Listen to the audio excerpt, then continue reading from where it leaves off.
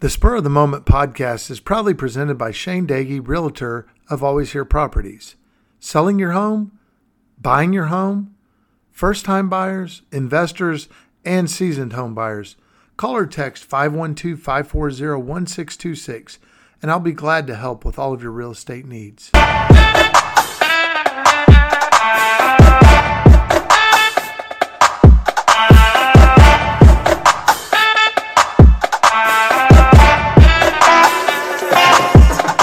Good evening, ladies and gentlemen. Welcome to the Spur of the Moment podcast. I'm your host, Shane Dagey. And I'm your co-host, Drew Dagey. Welcome to episode 117 of Spur of the Moment. Yes, sir. And the Spurs played a really good ball game, a really close ball game against Kawhi Leonard, boo, and the LA Clippers, losing by a score of 131 to 126. But the Spurs did compete well. They battled them tooth and nail. But, of course, Kawhi Leonard, as we all know, he scored 36 points for the Clippers and led them to the win over the Spurs. That drops the Spurs record to 14 wins, 32 losses, and improves the Clippers to a 24-24 record.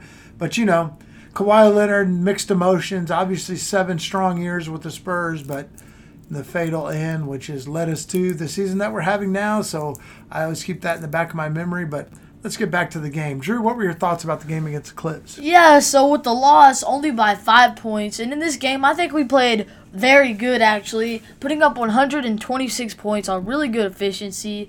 In this game, the San Antonio Spurs shot 57.3% from the field and 53.8% from the three-point line. And they only had 7 total turnovers. So a really good game from the Spurs. The Clippers just came out in the first quarter and 40 points, which really got them this win. What are your thoughts on the game? We already talked about it. Yeah, no, I did like the way they protected the ball, and that's important as we develop. Obviously, we know our defense has been historically bad as far as Spurs go, but, that's just one of the growing pains of having a bunch of 19-year-olds and 20-year-olds and 21-year-olds and all the way up. But anyway, let's get on to our draft pick lottery tonight, and we're going to spin it. We always do this after a game the rest of the season, so you guys will have a strong grasp of potential future Spurs. And tonight's lottery puts us at the 6th pick, which slated on the Tankathon app puts Ausar Thompson, who's Amen Thompson's brother. Amen Thompson slotted to go 3rd or 4th in that draft, but his brother, twin brother, who's also 6'7", actually weighs 5 more pounds than Amen Thompson. Ausar Thompson's also with Overtime Elite, and he actually averages this season 16.2 points, 6.9 rebounds, 5.4 assists, 2.8 steals, and 1.4 blocks. That's the one book on the Thompson brothers is both Amen and Ausar Thompson are both great defenders, which I think fits really well with the silver and black, especially after this historically bad season. What are your thoughts if we get that potential draft pick?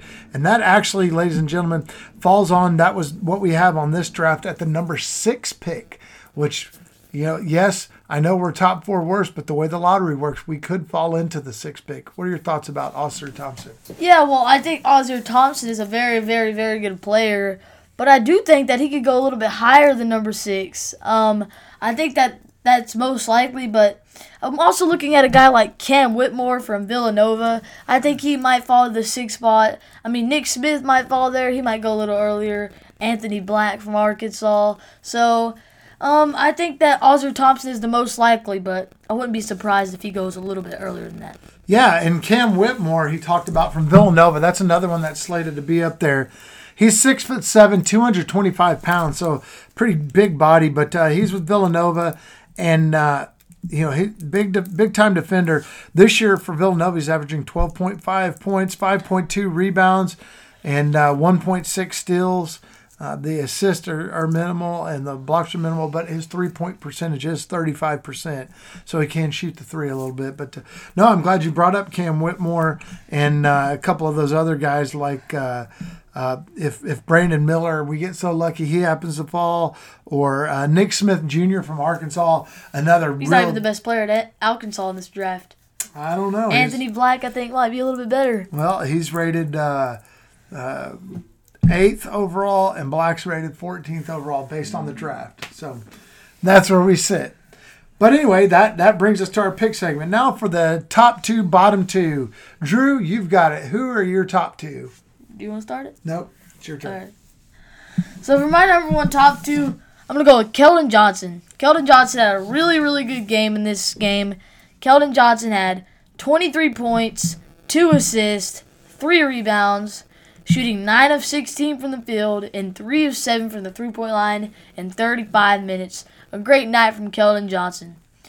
My second top two, I decided to go with Josh Richardson. And a really good game from Josh Richardson. He had 17 points, 4 rebounds, 3 assists, shooting 6 of 10 from the field and 3 of 5 from the three-point line in 22 minutes. So those are my top two. Let's hear yours. All right, yeah. So I had Zach Collins as my number one. I liked the spark that he brought in off the bench. He ended up with 17 points, knocked down a 3, and with 7 of 9 overall shooting. Zach Collins, who's really developed into the enforcer on the Spurs, doesn't back down from any challenge, so he was my number one. And my number two, I thought long and hard about this one between Romeo Langford and Keldon Johnson. I eventually decided to go with Romeo Langford just because of his peripheral stats. He did have 13 points on 6 of 10 shooting, knocking down a 3. But he also chipped in with 6 rebounds and 5 assists. So I really liked his overall full game.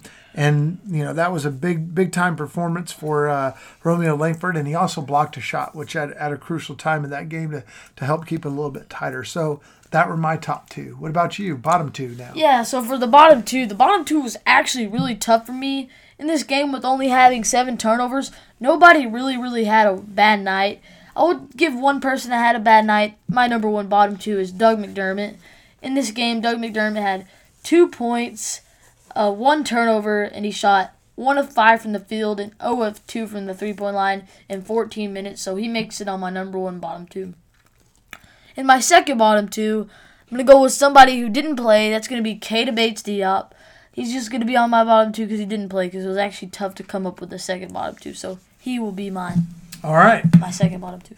Well, I had Dougie McBuckets as my number one on my bottom two as well.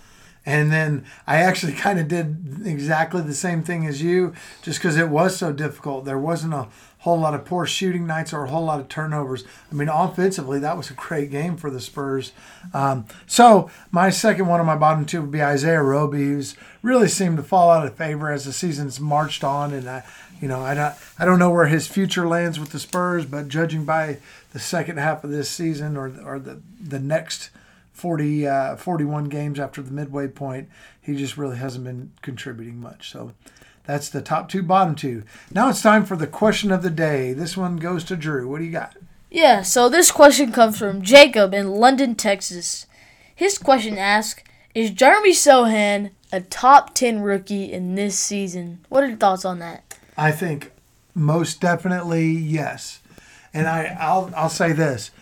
There's some guys that I've seen some things from. Obviously, Paolo Banchero has been the man, but then throw out Chet Holmgren because he hasn't been on the court. Jabari Smith now is injured and out for a lengthy period of time. So there's your top 3 picks. They're all have suffered some time and some injuries.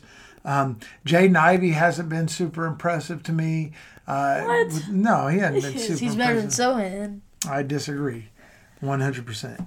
And so I think, without a doubt, I do think he is a top 10 rookie of this season, just based on what I've seen and how much he contributes to other parts. What about you, Drew? What do you think? Yeah, I definitely think he's a top 10 rookie. I think he's going to go about 6th or 7th here. He just has a lot of upside, too. He's probably the best defender on this rookie class. I'd say he's probably he's a really good offensive player, but I definitely say his defensive skills are really what puts him up there. So he is definitely top 10. So those are my thoughts on the question. All right, good deal. And other people is Walker Kessler for Utah Jazz. He's had a really solid year. He's had a really strong year. Keegan Murray's had a good year with the Kings. I'm sorry, I stand corrected on Jaden Ivey. I didn't see his numbers until I just kind of spouted off on that, but I'm going to correct myself because 15.1 points a game as a rookie is pretty impressive. Benedict Mathurin for the Indiana Pacers has really scored a lot for them, but he doesn't contribute. His shooting percentage is kind of low, but he has scored a lot of points. So, but Paolo Banchero, I think that's a really good question, though, when I'm really looking at it closer is, do you think, here's the $1 million question. Who do you think has been a better rookie so far, Jalen Duren or Jeremy Sohan? What do you think? I'd have to give the edge to Jeremy Sohan just by a little bit, but Jalen Duren has been putting up good numbers on a not-so-great team. Yeah, he really has. He's a better rebounder probably overall, but I am a Jeremy Sohan fan. I see all the other stuff and the attitude that he brings, and so I still think he's a top 10 player. All right, next segment of our show is This Day in Spurs History, and I'm going to dial it back to January 20th, 2003, when the Houston Rockets came into San Antonio to play the Spurs, and they were two of the best teams in the NBA at that point. The Spurs had a record after beating the Rockets of 26 wins and 14 losses. They beat the Rockets by a score of 87-82. And that Rockets team, I'll throw some names from the past, but Yao Ming and Steve Francis were two really good players for him. Coutinho Mobley was also on that team. So the Rockets were really talented, but the Spurs ended up winning that one that night. And leading scorer for your Spurs, I'll let you take a guess. In 2003, who do you think the leading scorer was in that game that the Spurs beat the Rockets? David Robinson or Tim Duncan. Which one? David Robinson. Tim Duncan. 32 points. Out of 87 points, he scored 32 points, 9 rebounds, and 4 block shots. Your second leading scorer, that would have been your answer, David Robinson. 14 points, 7 boards, 2 steals, 2 blocks. D-Rob doing what D-Rob does. That was toward the end of his career back in 2003. Tony Parker had 11 points, 8 assists. And I just have to make note of my least favorite podcaster, Steven Jackson, who was 3 of 10 shooting, 30%. So whenever you hear the nonsense that Steven Jackson's spouting out, talking about Pop and Tony Parker, just remember who was at the bottom of the stat sheet that night. So that's my take. I just want to remind the people that any haters that come the Spurs' way, we turn them away. All right. Now it's time to preview the upcoming game. The Spurs at Portland to play Damian Lillard and the Trailblazers. That's going to be on Monday night at 9 p.m. Drew, what can you tell us about Portland?